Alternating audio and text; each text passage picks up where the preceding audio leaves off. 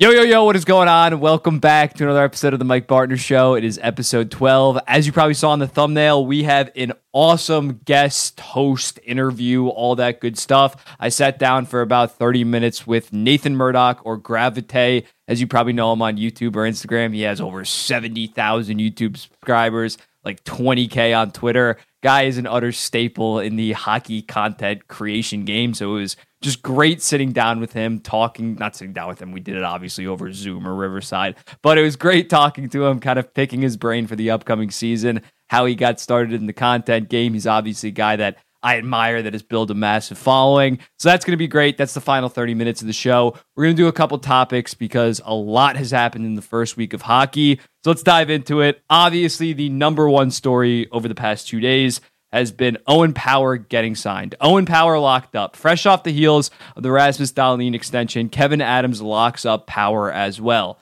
I love this deal given his potential, but wanted to hear your thoughts. So yeah, Owen Power, obviously, here for the long haul. Owen Power has signed a 7-year contract with an AAV of $8.3 million. And I like it. I think it's a solid deal. You look at Owen Power last year at only age 20, put up 35 points in around 78 games. He showed those offensive flashes of a future elite offensive defenseman. It was very promising, especially because defensemen do usually tend to take longer. The fact that he was already probably a good second pair guy, sniffing top pair, obviously, if they didn't have Rasmus Dahlin. It was a very impressive rookie season, and they are clearly following the trend that they did with Dylan Cousins and Tage Thompson in paying a guy now and just letting that contract mature, because they did kind of mess up with Rasmus Dahlin in the sense that they bridged him. And it was tough to give him a long-term contract because his contract came up when he put up 23 points in 56 games. But Kevin Adams is yet again betting on his young guys, betting on the salary cap obviously rising. And when you look at Owen Power, it's the wrong thing. Owen Power is an offensive beast. He 96th percentile in terms of even strength offense last year. He is an offensive defenseman. He needs to fix some of his defensive game, but the offense is already there. I don't think he's ever going to be putting up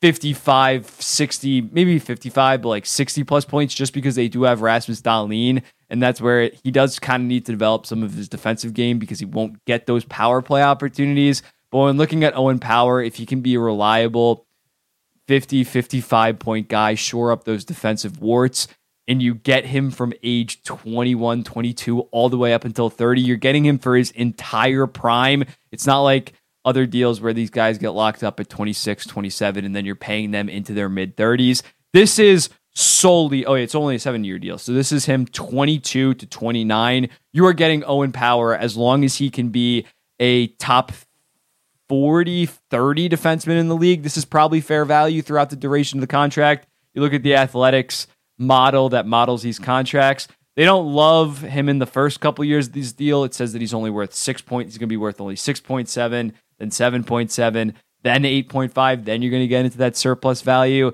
They don't really love him from a defensive standpoint and don't have him that high from an offensive standpoint. But I think overall, Owen Power, he was the first overall pick for a reason. Not that I look at the draft position, but based on the trajectory of his career, gets drafted, very good year at Michigan, NHL ready, NHL body. He played 23 minutes and 48 seconds last year as a rookie on a pretty defensively deficient Buffalo Sabres team. And his advanced stats defensively weren't that good, but in terms of his on-ice goal percentage, he was 55.3%, which was the best out of any Sabres defenseman. And in terms of defensemen that played over 1,000 minutes last year, he was 41st of 149. That's pretty impressive as a goddamn 20-year-old. The one thing I do think that he needs to improve with his game is he's a 6'6" guy, and he definitely is still growing into his body. But despite that, his hit numbers were pretty atrocious last year. He was 4th least in the entire league. And I know you might say, Adam Fox is a pretty good defenseman. Quinn Hughes is a pretty good defenseman. Quinn Hughes is 5'10". Adam Fox is 5'11". Those are smaller end guys. I'm not like a boomer, like he needs to be hitting 100 point hits a year, but I do think he was kind of a little bit timid, a little bit shied away from physical contact on the defensive end. Other players were kind of able to bully him despite him being 6'6". So I think if he has more of an aggressive defensive mindset and is able to utilize his body more, that's only going to improve his defensive game. So I would like to see him in that even a 40 to 50 range improvement this year in terms of hits would be a massive improvement and overall help his defensive game. But yeah, I think that this deal, there's definitely some risk involved in it because we've seen other defensemen in the past kind of stall out while they're young.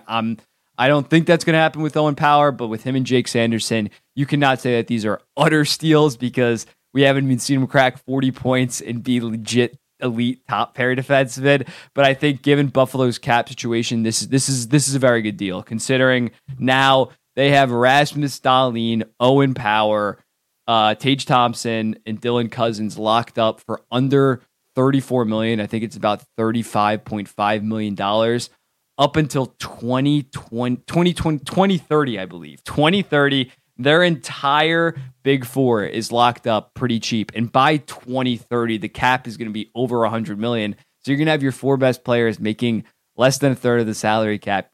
Back what was Toronto's and it was his worst. It was like $40 million for four players. You're going to have them for 33. And with those deals, those guys, Tage Thompson's the oldest of that bunch, and he's still 25 years old. Maybe he's a fresh 26. So those guys are all in their prime. It's not like Toronto Maple Leafs when you had to give John Tavares that contract at 27 and it rapidly starts to regress. You're going to be getting those four stud guys for the most part all at bargain. If Power progresses by year 3, by year 4, he's going to be worth that. That's going to be a probably surplus value deal. Dahlin isn't a fantastic deal, but if he's going to win you the Norris, he's going to be worth more than $11 million. Norris finalist, that's probably like 11.5, 12. And then the Cousins and Thompson deal, them being at a combined $14 million, really allowed Kevin Adams to take those risks on slight risks. Obviously, I don't think they're massive risks, but those two contracts allowed Kevin Adams to say, I'm not going to pinch pennies, try to do another bridge deal with Dahlin or do a bridge deal with Power. I'm just going to pay him because we have so much surplus value built up with those two other contracts that I think Buffalo definitely has. In terms of core four, maybe I've got to make a video or a list on that. Best core four salary structures. It'll be really hard to find a team that's better over the next 7 years in terms of their salary structure as the Buffalo Sabres, because their only bad contract right now is the Jeff Skinner one, but even him was above a point per game last year in terms of long-term deals. So the Sabres are looking pretty good. But let me know in the comments, what do you think about this Owen Power extension? Do you think he's worth it? I want to hear from you guys. On to the next one. Kent getting bent. Hey, Mike, saw you comment on it, but how did Kent Johnson just get healthy scratched by the Jackets? If they were a contender, sure, but they stink. Play the young guns. That comes to us from Emmanuel. So obviously, it was kind of a shocker this morning when a tweet came out from a Columbus Blue Jackets reporter that Kent Johnson, as well as Liam Foudy and Adam Boquist was the guy that they got in the Seth Jones trade, former top 10 pick in 2018, were healthy scratches in the season opener against Philadelphia, a season opener that the Columbus Blue Jackets would go on to lose 4-2 to the Philadelphia Flyers, so obviously not a good showing in terms of the team, but it's a shocker. I mean, Kent Johnson, 2021 5th overall pick, you expect after a pretty solid 40-point rookie season, you expect him to take that next step. Last year, he played between 14 and 15 minutes. You're expecting him, maybe not so much because they have Fantilli, he might have switched to the wing, but you're expecting him to play at least 15 again, maybe 16 minutes, step into that legit top 6 role. And now he's getting a healthy scratch. He's getting a healthy scratch. Pascal Vincent had some pretty interesting quotes to say about this.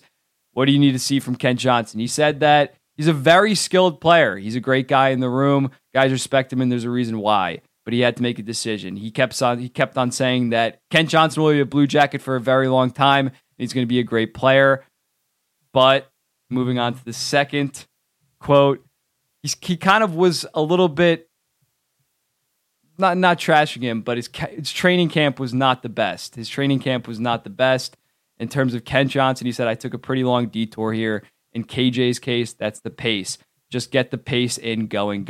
I know he can bring it. He can. The morning after, he was one of our best players, so it's good to see it. So in terms of that, there's one more quote that I want to show, but he really stressed this pace of play that Columbus is trying to play with, and apparently Kent Johnson wasn't bringing it in training camp. Here's the other quote when talking about another guy that made the opening night roster over him. Emil Brinsham. Brinsham is second on our team for points in preseason. In the preseason, Kent Johnson had only 2 assists in 4 games. Brinsham had 3 goals, 4 assists in 5 games. So that's for context. Brinsham, he's got a lot of confidence. He gets involved physically. He's good on forechecking, scoring goals. So that's what we want. We want guys who are competing, and my job is to reward the guys that are doing to their best abilities, something it creates that competition within the team. And for me, that's healthy. Guy like Brinsham comes in here, and he's like, I'm a bubble guy, but he's here to make the team and earn his ice, and he did it. Nobody can argue with that, so good for him. So obviously, not taking like a dig at Kent Johnson, but just saying that some other guys played better, made the team over him, which I think is fair. I mean, yes, he is the 5th overall pick. Yes, Kent Johnson is more of a future player than, say, a Emil Brinsham, a Sean Corrali, an Eric Robinson. But I do kind of respect to agree that he's not holding Kent Johnson on that pedestal just because he went 5th overall, that he's almost entitled to playing time. I found this tweet pretty interesting from a Columbus Blue Jackets account. People wanted Larson fired because he didn't hold players to a high enough standard. They want Vincent fired for holding players to a higher standard. So when looking at that, when looking at Kent Johnson, oh my, I keep on saying Wyatt Johnston, like Wyatt Johnston, Kent Johnson. I think they're both 2021 draft. That's messing me up. But Kent Johnson, when looking at him, yeah, I do appreciate that Vincent is coming in and saying he wasn't a part of the draft process for Kent Johnson. He doesn't really owe him anything. He needs to make the team. This will be a problem, though, if he continuously gets scratched, if you know what I mean. Like, if they're throwing him up in the press box multiple nights, I think that's going to start being ridiculous. As long as this is just, I know you have the talent, you didn't display it in camp, we're going to have to healthy scratch you tonight, but once you do start displaying that, you're going to have a serious role in this team. If Kent Johnson goes from 14 minutes, 30 seconds last year to playing 11, 12 minutes next year, then I'd probably have a problem with that. Then I'd honestly suggest that they send him down to the AHL. But if this is just a one-off in terms of Kent Johnson, didn't have the best camp, Vincent wants to show him a lesson, teach him a lesson in the sense that not everything's handed to you. You're not the golden boy. You're not Connor Bedard, you're 5th overall pick. We believe in you. You have the talent, but you need to prove it. I kind of like that move. I saw a lot of people extremely outraged, and to a degree, I initially was like, that's weird, whatever. I didn't say that's a bad move, but obviously Pascal Vincent knows more about what's going on with the Columbus Blue Jackets than me and you.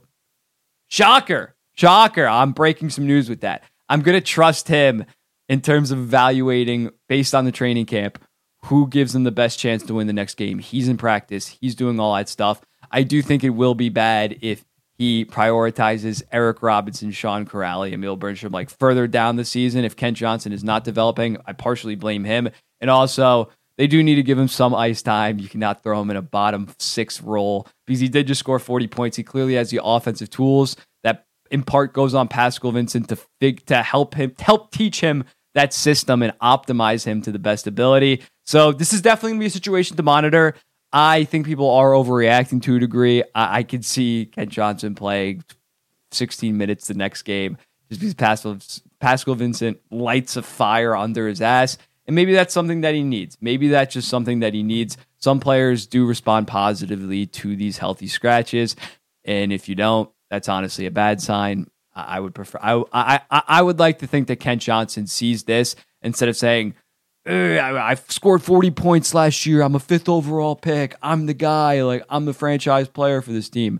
I hope he realizes, maybe I didn't play my best in the training camp. Maybe I have another level to get to. So I really hope that happens with Kent Johnson because I am still very high on him. I mean, last year he displayed a ton of talent. He obviously scored that one disgusting Michigan goal, but he has the offensive tools to be an eventual 70 to 80 point guy. I would go so far to say that. So I hope that this really does light a fire under his ass and we see a new and improved, more pace, as Pascal Vincent says, pace and two-way play in Kent Johnson's games. He wasn't that good defensively last year.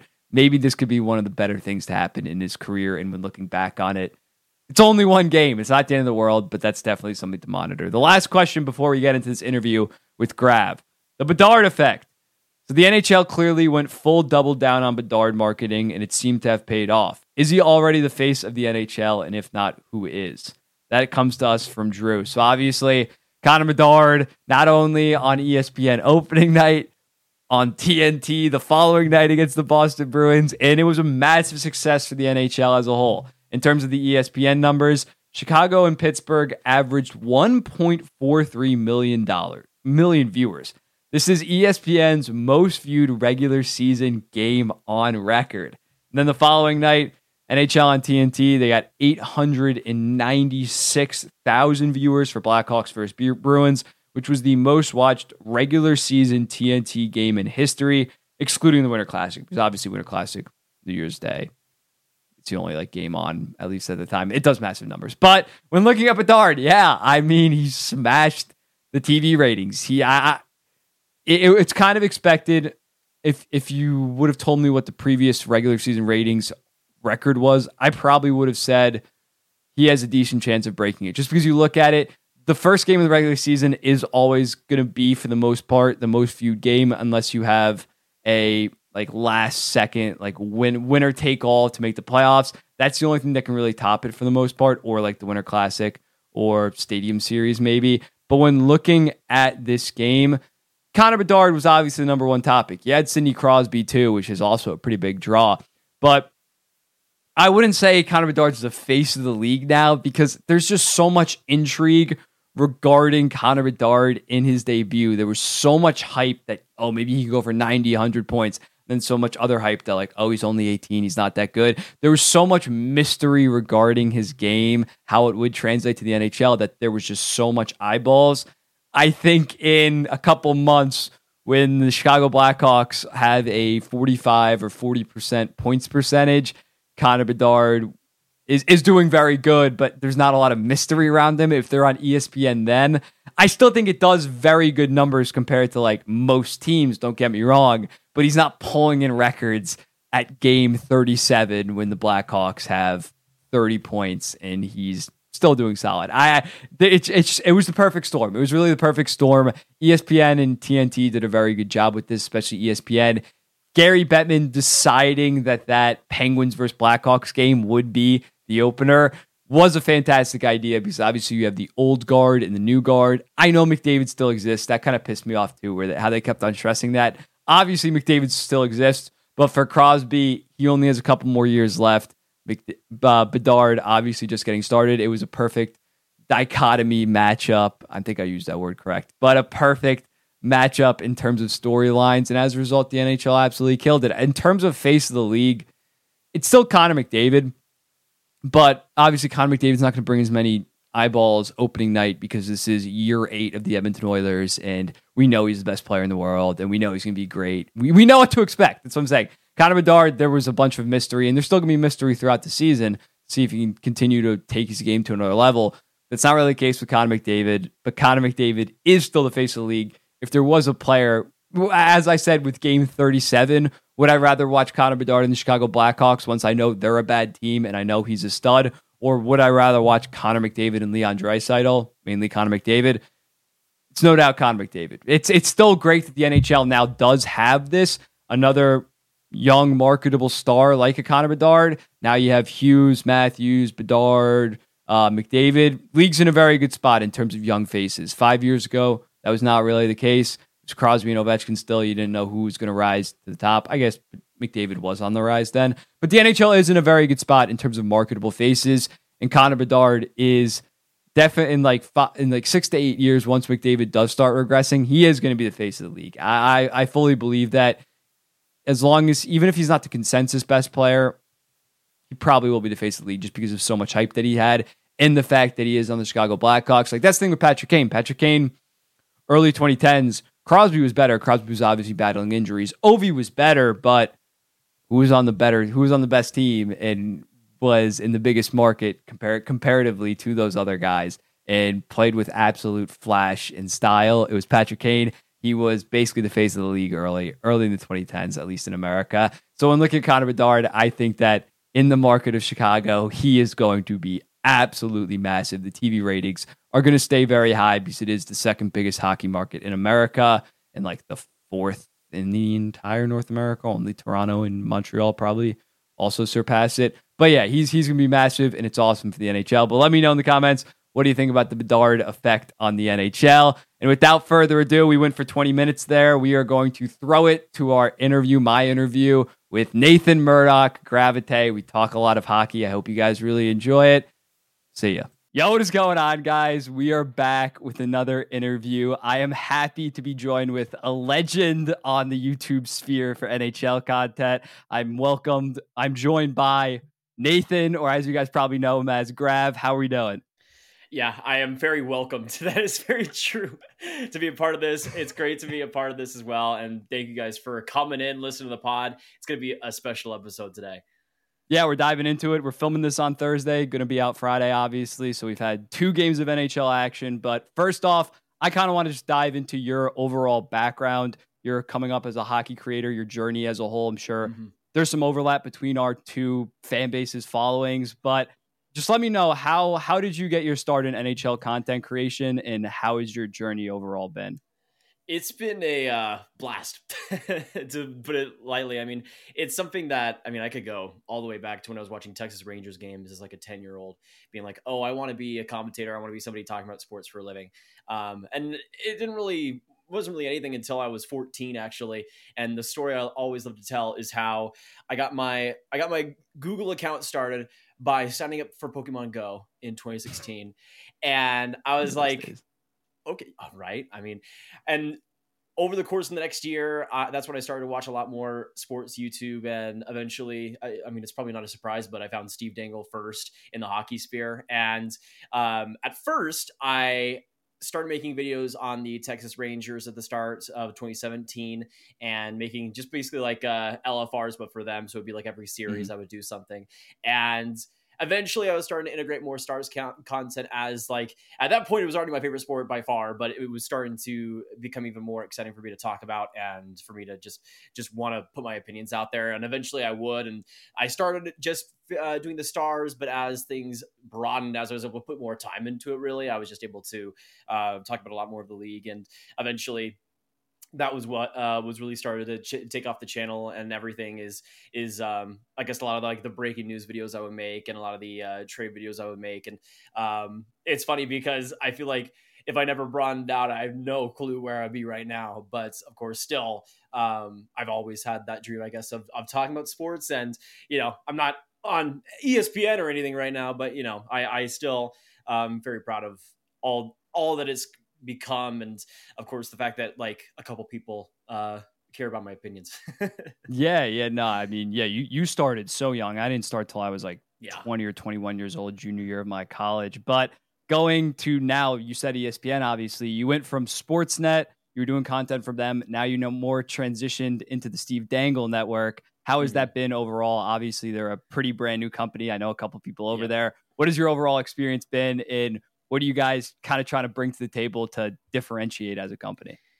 Yeah, to me, it's been a blessing to work with them and do a lot of I did a bunch of or not trade rooms. I did a bunch of season previews for every team a couple months ago. And that was a unique experience because especially with Sportsnet, of course, I was able to work with Steve and producer Drew over there. And by the time that my time with Sportsnet was done, they were already, full-time with SDPN. So, it was kind of a natural, like, oh, hey, can we make something work with this? And of course that ended up happening. And to be able to work with them during all that has been awesome. And they're amazing people over there. I think the best part about it is just how authentic it is, just how like built for the fans it is than anything else. And I think that's why I guess the transition was so smooth, and just working with all of them in Sportsnet, but also just in SPPN has been awesome to just be around those people. Cause that's one of my favorite parts about the job is being able to just talk and be around all these awesome hockey people. And that's honestly one of the biggest blessings from it, especially Steve. He's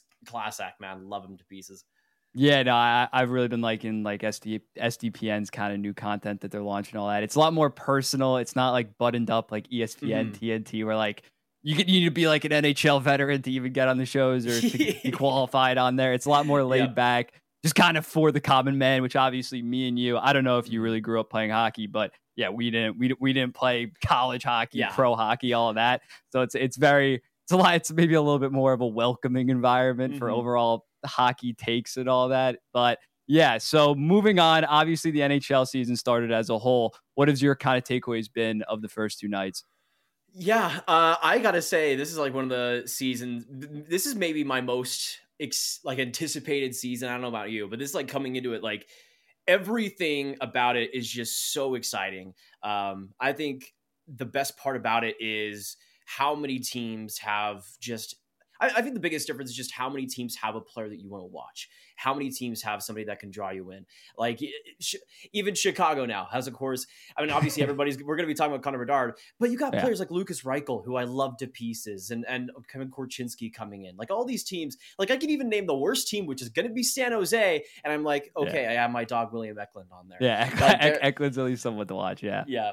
And I think that's the biggest thing is I feel like there was a little bit of a slight oversaturation once, of course, we saw Vegas and a little bit more expansion, and I feel like we've started to see the player base kind of catch up a little bit. But that spread, I think every team has somebody to watch, and just with the infusion of so much good young talent, and still the fact that we still have Crosby and Ovechkin going, we still have McDavid in his prime. Like to me, there has maybe not been a better mix in the NHL, maybe ever, of talent and potential and just competitiveness. Like it is so much fun to watch. And I think that speed and everything, we've started to finally see just all these new players who have grown up with a little more of a speedy game, a little bit more of a skilled game. And we're starting to see the repercussions of that. We're starting to see almost every team has somebody that can make a game-breaking play, and I've just been loving it so far. It's been awesome. Yeah. As you mentioned, there's really no clear-cut favorite heading into this year. It seems to be one of the most competitive years because even Vegas that just won it,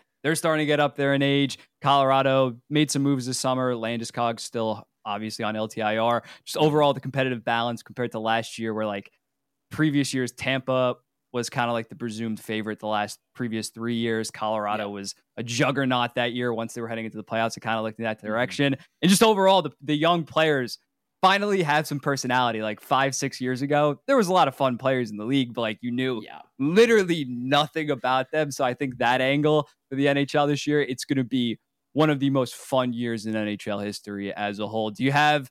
I'm pretty sure I watched your video preseason prediction video, but who is your Stanley Cup pick right now? For me, this is so embarrassing for me because every time I say it, I have to reserve the fact that I'm not biased. I promise. Because I predicted last year, I did not see the Stars making the playoffs in the preseason last year. I didn't have them either. I did not have them making it. I thought the Blues would be better. That's how pessimistic I was on the Stars. I have them winning the Stanley Cup this year. I like it. The only thing and the only problem I have with the Stars is, like you looked at in previous years, Vegas had Theodore and Pietrangelo, Colorado had Hayes and Makar, Sergachev, Hedman. I just don't think they have that number 2 defenseman quite yet. Maybe Thomas Harley can turn into that. So if you're looking at the Stars, what do you think their biggest weakness is? Is it that? Is it some other aspect of the game? You obviously know a lot. So what is their differentiating factor that could lead them to win the Stanley Cup, but also potentially lead to them? I think we all agree they're going to make the playoffs in some form or fashion. But what's the biggest question mark and what's the biggest strength? Yeah, to me, you hit the nail on the head. I feel like that top 4, you have a lot of guys that could play up to their different standards. Thomas Harley, of course, I'm expecting a big year out of him. I will say I do expect Esa Lindell, Yanni Hakanpää to do a little bit better than they did last year. Now, putting those two together on a pairing still makes no sense to me at all because they are the exact same player. Just bruisers, defensemen, yeah. And that's, I think, been the biggest thing that's almost held Miro Heiskanen from being, I mean, besides until last year, getting a lot of that attention is because he is on the ice for a lot of goals that maybe his partner is the reason because of it. He's a player that has had to carry the Stars in a lot of ways. And even last year was definitely a player that had to carry them with Ryan Suter on his pairing. So I would say, yeah, that is absolutely the biggest weakness. But I also feel like the forward defense might get a little bit better. Players like Sam Steele, I think, are pretty underrated in that aspect. Matt Duchene is going to be really interesting as a top 6 addition. Yeah, but I would agree with that. I think another big reason why it was so disappointing last year with Jake Ottinger kind of being reportedly banged up in the playoffs last year. That was a huge blow, especially after that first round versus Minnesota. He did not look good. And I think that might be a biggest thing. If he's able to stay healthy, if he's able to stay consistent, he might be able to mitigate some of the Ryan Suter isms in the playoffs. Yeah.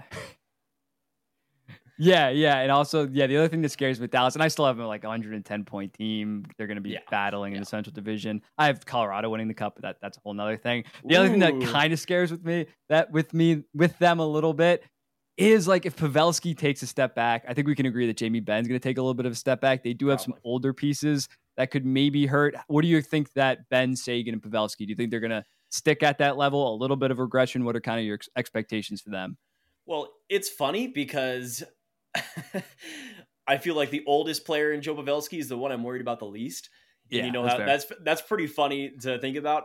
But also considering, I mean, Jamie Benn, I feel like still he has to prove to us that it wasn't a fluke season. And Tyler Seguin, I think, is a player that has just been, unfortunately, just kind of, I mean, I hate to say like irrelevant on the Stars team. That but injury I feel ruined like, him for the most part. Yeah.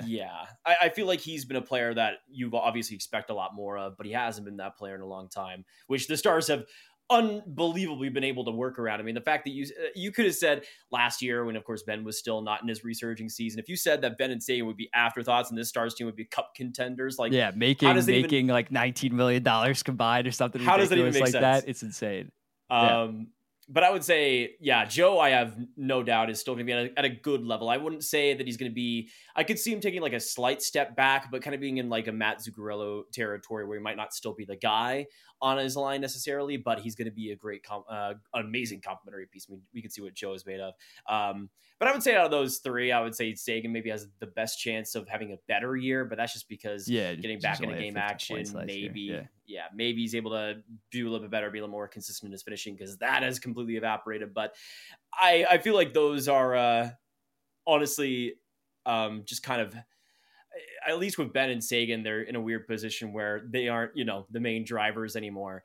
But I would look for, it's so funny because Jason Robertson was like almost a point per game in the playoffs last year, but there were a lot of times where you're like, okay, can he have that extra gear? You know what I mean? Can he look a little bit more dominant? And I think honestly, this next year, that might be one of the biggest signs of improvement, if not just Hintz, who we've seen has been a beast in the playoffs, but also Robertson can be that guy.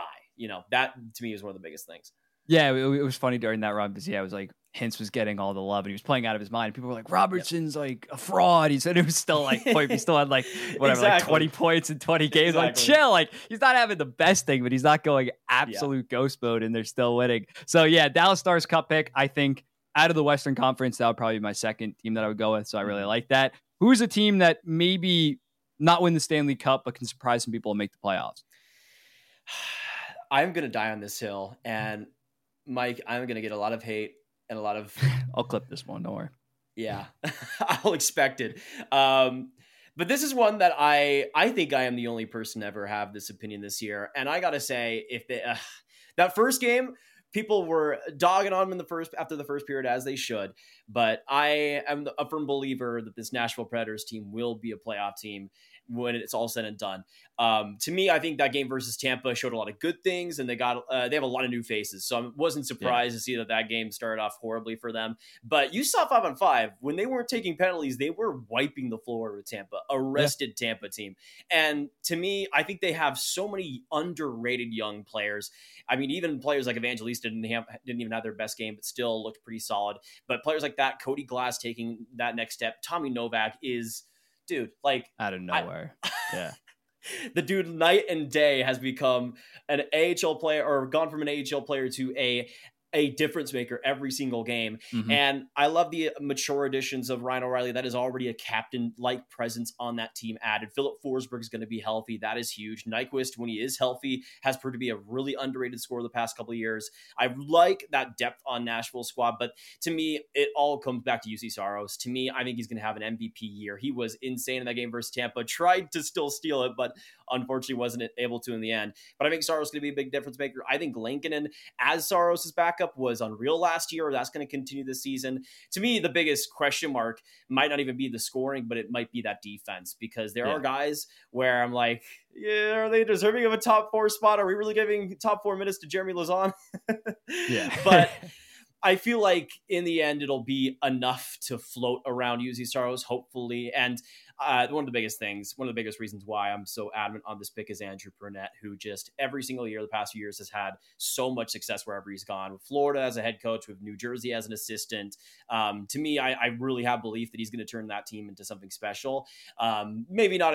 To me, I have them finishing in that wild card spot. They'll face the Stars, probably get swept in the first round, but dang it, I have them make it the playoffs. That'll be their Stanley Cup. That's basically their Stanley Cup if they make the playoffs somehow. Yeah, no, UC Saros, I've loved him. I think he's an absolute stud. He gets left out of the top 3, top 4 goaltender discussion in the NHL. I really don't know why, just because he plays on a worse team. His advanced stats, he was like arguably the best goalie in the entire league last year.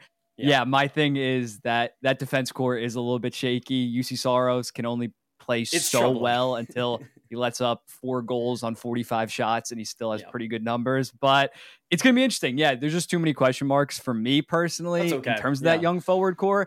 It's high potential. I see the vision, definitely. It's not like you said the St. Louis Blues are going to make the playoffs or something out of nowhere, like Jordan Binghamton bounce back. That's the caliber season. We've been hoping for that for years, but that's never. That ship has sailed. I like their forward core of the Blues, but like the defense and Bennington is just so bad. I couldn't do it. But what's maybe on the flip side of that, a team that everybody's predicting to make the playoffs, but you have just missing, or a team that's like a division winner that you have finishing in like a wild card spot or something. Yeah, to me, on the flip side, another one that's probably going to get a lot of hate because this team has been such a juggernaut in the conversation the past year. And to me, that's the Buffalo Sabres. I think that Atlantic is nutty. I think it is insane. But I look at it and I know a lot of people are on the Levi train, but there has literally never been a goaltender coming in as a rookie. And it's the whole meme that, they need AHL time to perform eventually. But there's been very few goalies that have been able to step into the NHL and be complete starters in year one, as well as having the backup options that he does. Eric Comrie and UPL, they at the very best, Comrie might be able to play like 15 games or something, but that's all he's been able to really prove. He hasn't played more than 20 in a long time, I'm pretty sure. And he's just a player I don't feel easy with liking as Levi's backup. I thought they needed to go after somebody, at least get a fringe guy that can be an older presence for Levi and bring some stability at least a little bit.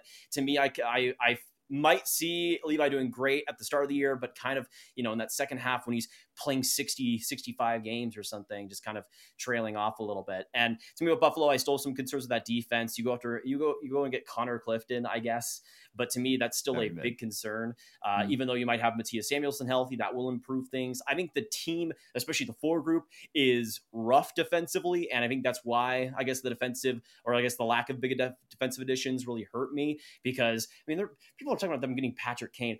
Their team is already a black hole on defense. Yeah. Like that makes zero sense to me. I get because the whole hometown team, but I just think that would be horrible for Buffalo. They already have enough firepower, and that's why I think a lot of people are predicting to make the playoffs is because they're so entertaining. And I will say I would love for them to get there. If they get there, that is sweet. I would love to see that happen. I would love to see them prove me wrong because they are so fun and they are firecrackers every single game. It's just, to me, I feel like I will worries in that second half, how they adapt in that Atlantic. And to me, it's just kind of going to be a bloodbath that I'm not sure if Buffalo's going to get on top of this year, but definitely next year once I think they're a little bit more accustomed to it. Yeah, no, that we were a little bit off base on the Predators take. I fully agree with that Sabres one. People expecting Levi, fantastic at the college level, don't get me wrong. But after 7 games in the NHL level to say he's going to be a Calder finalist, he's going to be a .915 guy is a little bit ridiculous to me. And just past that, it's a lot of young guys in that forward core that I'm not sure are going to take that next step. So they have that great first line, but the rest of the forward core I don't think is fully there yet. And I think Kevin Adams, as you said, he only really got Connor Clifton this summer. I think that was him admitting that, next year isn't really our year. Let's see what we have. And then once those deals start to kick in and we can plan our cap space more efficiently, then we go get some guys on 3 to 4 year win now deals. Not quite yet. So I think Buffalo is definitely going to be a competitive team, but everybody comparing them to, I've seen them like, oh, they're the New Jersey Devils this year. I think that's a bad comparison. New Jersey Devils went out and got Marino. The previous offseason got Dougie Hamilton. They massively improved like year over year. It's not really the case with Buffalo, although they should be a pretty good team still. Definitely. Well, we'll go out on a limb on this one, Mike. We're gonna go down together. Buffalo makes yeah, no. When the Sabres win the Stanley Cup, I'll be scrubbing this episode. Don't worry. Yep. It'll be 25 minutes instead of 30. But obviously, one of the biggest story by far. First 2 games, well, the first 2 days he played both games, is Connor Bedard, goal and an assist already. Had like 5 or 6 shots on goal in his first game. I didn't watch a ton of the second game, but what do you think about Connor Bedard overall? What do you expect after seeing these first 2 games? What's like your point, goal, assist expectations this season, and just going forward? What do you think about him as a player, his potential, and what Chicago is building as a whole? Yeah, I mean, he sucks because he's tied with Corey Perry in points, obviously. Corey Perry has a heart in a rocket. You got to respect that. That's true. Legend. That's true. Stars legend as well. I feel like Bedard has been pretty, I would say, about what I expected. I mean, just carrying Chicago in zone entries and shot attempts. I mean, he's probably going to lead the NHL in shot attempts because that would be hilarious. And it's so funny looking through like the game logs and everything, just seeing how much he dominates the ice time and everything. Like Chicago, it seems like Bedard has the capability to do it, so you might as well play him if you can. But no, I mean, I think he's playing exactly how he should. I mean, I don't think he's doing anything. I mean, I think the fact that both of his points so far haven't been too flashy is actually a really good thing. I think we've seen Bedard so far not take it easy, but be a little bit more of an overall player, be a little bit more of a physical presence. And I feel like him as well, I think the anticipation in this play has been one of the biggest things. I mean, he's having takeaways too. He's one play in that Pittsburgh game that really caught my eye was he was playing in the defensive zone. Chris Letang was on the blue line. He goes to pass to his partner on the right side, and he's right there on the jump, getting it and putting it out of the zone, starting his own entry into the offensive zone. And that, to me, that anticipation in his overall game was one of the things I want to see the biggest improvement out of from his junior years, because it seems like now we can officially confirm, yeah, there were moments where he was just too good for junior, and he probably knew that and was just, making some defensive mistakes. But I think he is now up to the challenge completely. And we've seen every single game in and out just how much of a mature player he is already looking like a 25-year-old, looking like he belongs. And that's best case scenario if you're Chicago. I mean, no matter how many points he gets, I mean, you want to see that growth already. You want to see him look like he belongs, because we have seen far too many first overall picks in their first year in the NHL just look like they should be in the Liga instead. Like, I'm sick and tired of that, man.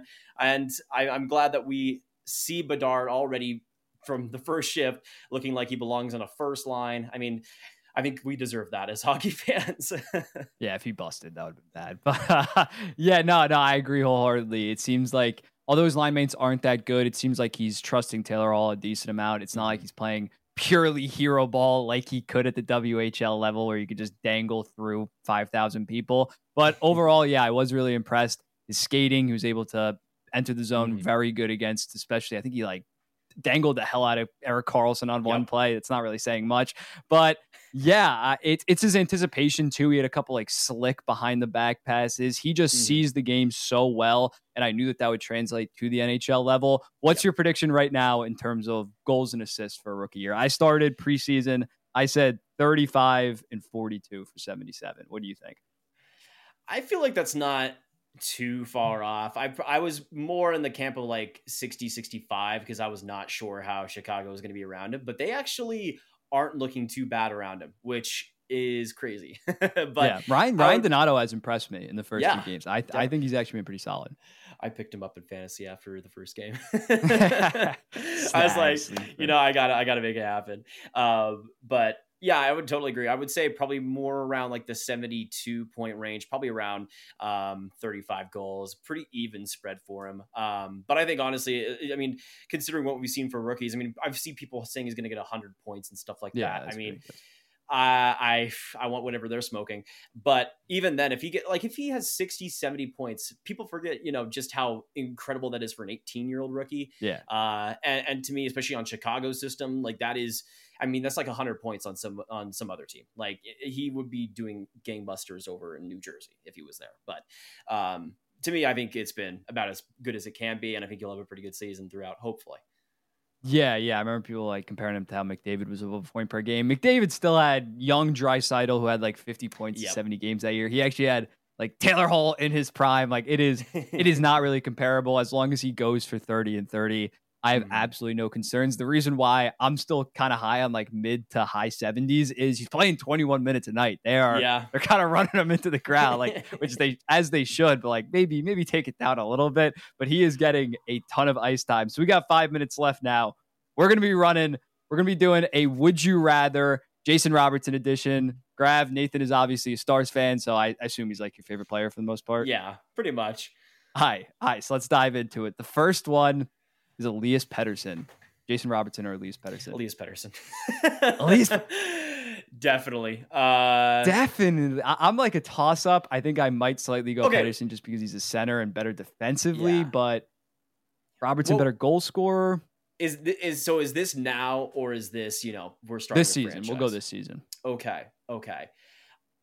No cap hit or anything, just player. Yeah. That Vancouver start though. Pettersson had like 5 points or something. Yeah, it is. To me, I would still go Pettersson because he is everything I value in a hockey player right now. I predict him to win the Selke, but he might just win the Art Ross at this point. But he to me is just. He is the epitome of just a smart, just a skilled, just everything you'd want in a centerman. He is that. And if he improves his faceoffs, man, to me, he is already a top 5 center in this league. And I don't think a lot of people have that opinion, but I have that opinion because of how, he was one of the most valuable players in the league last year to me. Yeah. And this next year, that's going to continue. The fact that apparently the Canucks aren't that high on him. What Elias Pettersson are you watching? I like the other Elias Pettersson. They're unsure about whether they want to sign him long term. Yeah.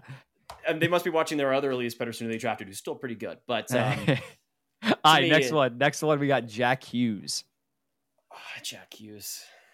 I go Jack Hughes as well. I'm a huge Jack Hughes guy. I just think his skating is so elite and just so top tier. Obviously, not Connor McDavid, but it's like he does that at such an elite level, better than comparatively anything that like Jason Robertson says, his differentiating factor. So I personally go with Jack Hughes. But what about you?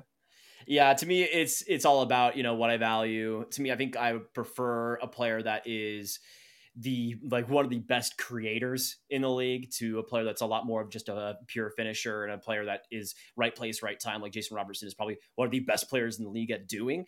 But to me, Jack Hughes is a player that, is close to bringing the complete package. I think is a little bit further back than Elias Pettersson at this stage. But I do like just how much progression there has been. The skating is obviously unreal. We're talking about Bedard and the awareness he has. Hughes has been unbelievable in that aspect. And to me, I would, again, center, I would go Jack Hughes, even if it is hot. I'm not looking like the best Jason Robertson right now. Trashing him. Yeah, I'm about to be like Sebastian Aho, and you'd be like, Sebastian Aho. No. That's not going on. Next, we got Sidney Crosby. Jason Robertson. Yeah, that one. Well, that one, I shouldn't have said that easily. Obviously, Sidney Crosby is still the kid. He still has so much going for him, and that just pure work ethic and the way he just puts himself on the ice is just so admirable every single game. But to me, I would say at this stage, I would definitely prefer Jason Robertson's shot recreation. I would prefer just how of a I guess just how much of a just pure producer he is. Though with Crosby, we've seen just how consistent he has been. So that's a hard one. I would say for the Stars right now, though, I would go especially Jason Robertson because of course, you already got Rupe Hintz there, and you kind of have like a Crosby-like presence in Joe Pavelski already. I know that's blasphemous to say to some people, but Joe is that influential to them. So to me, I would say just overall Jason Robertson, but Sid is still one of the best in the league. This is one of those like loser answers, but for me, like if it was like a game 7, I might go like Sidney Crosby against him. But if we're talking full season, I think Jason Robertson can even improve on the season that he had last year. I'm gonna go with Jason Robertson right now. My last one, I might have to change this because I think I know who you're gonna go with at this point. But David Pastrnak, who are you going with? Jason Robertson. Damn, I'm still going with Pasta, but I want to hear your takes. Okay, so this is to me one of the biggest things because I usually, that's it's so hard because it's right now, and Pastrnak was unbelievable, obviously last year, and so far too. What did he get? 2 goals in the first game? I can't remember, but obviously still unreal. To me, I would say I give the edge.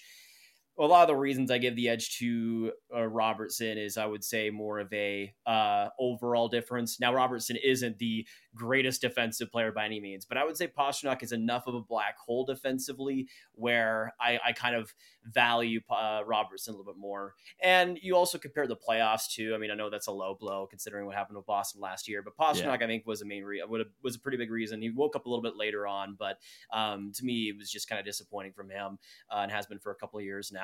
But to me, with Robertson, I think there's just a little bit of maybe not that extra gear because I think Pastrnak has a better skill set, but I think Robertson is maybe a better player at applying it to all situations. But that is a close one. Pure offense, I would give it to Pastrnak, but I would say the overall player for taking one right now, I would go Robertson. Yeah, it's definitely close. I think I passed at like 8th or 9th on mine, and like 11th was Robertson. For me, you got to respect Pasta, 61 last year, and obviously in previous years he has won a Rocket Richard. So if I'm going like, if I need just one elite player, like, but if I can partner with someone, another elite player, I'm going to go with Pastrnak. Jason Robertson can maybe carry an offense as a whole more on his own. But right now I'm going to go with Pasta. But we are at the 30-minute mark now. So thank you so much, Grav, for joining us. I really appreciate it. We got to have you back on soon. Feel free to plug away your socials. Yeah, so you can find me on Twitter, YouTube, anything. Just search up Graviteh. I know saying that is you're gonna be like, how is that spelled? Graviteh. No, I'm not from Quebec. I was just being weird as a 14-year-old when I made my channel name. So let me have this, okay?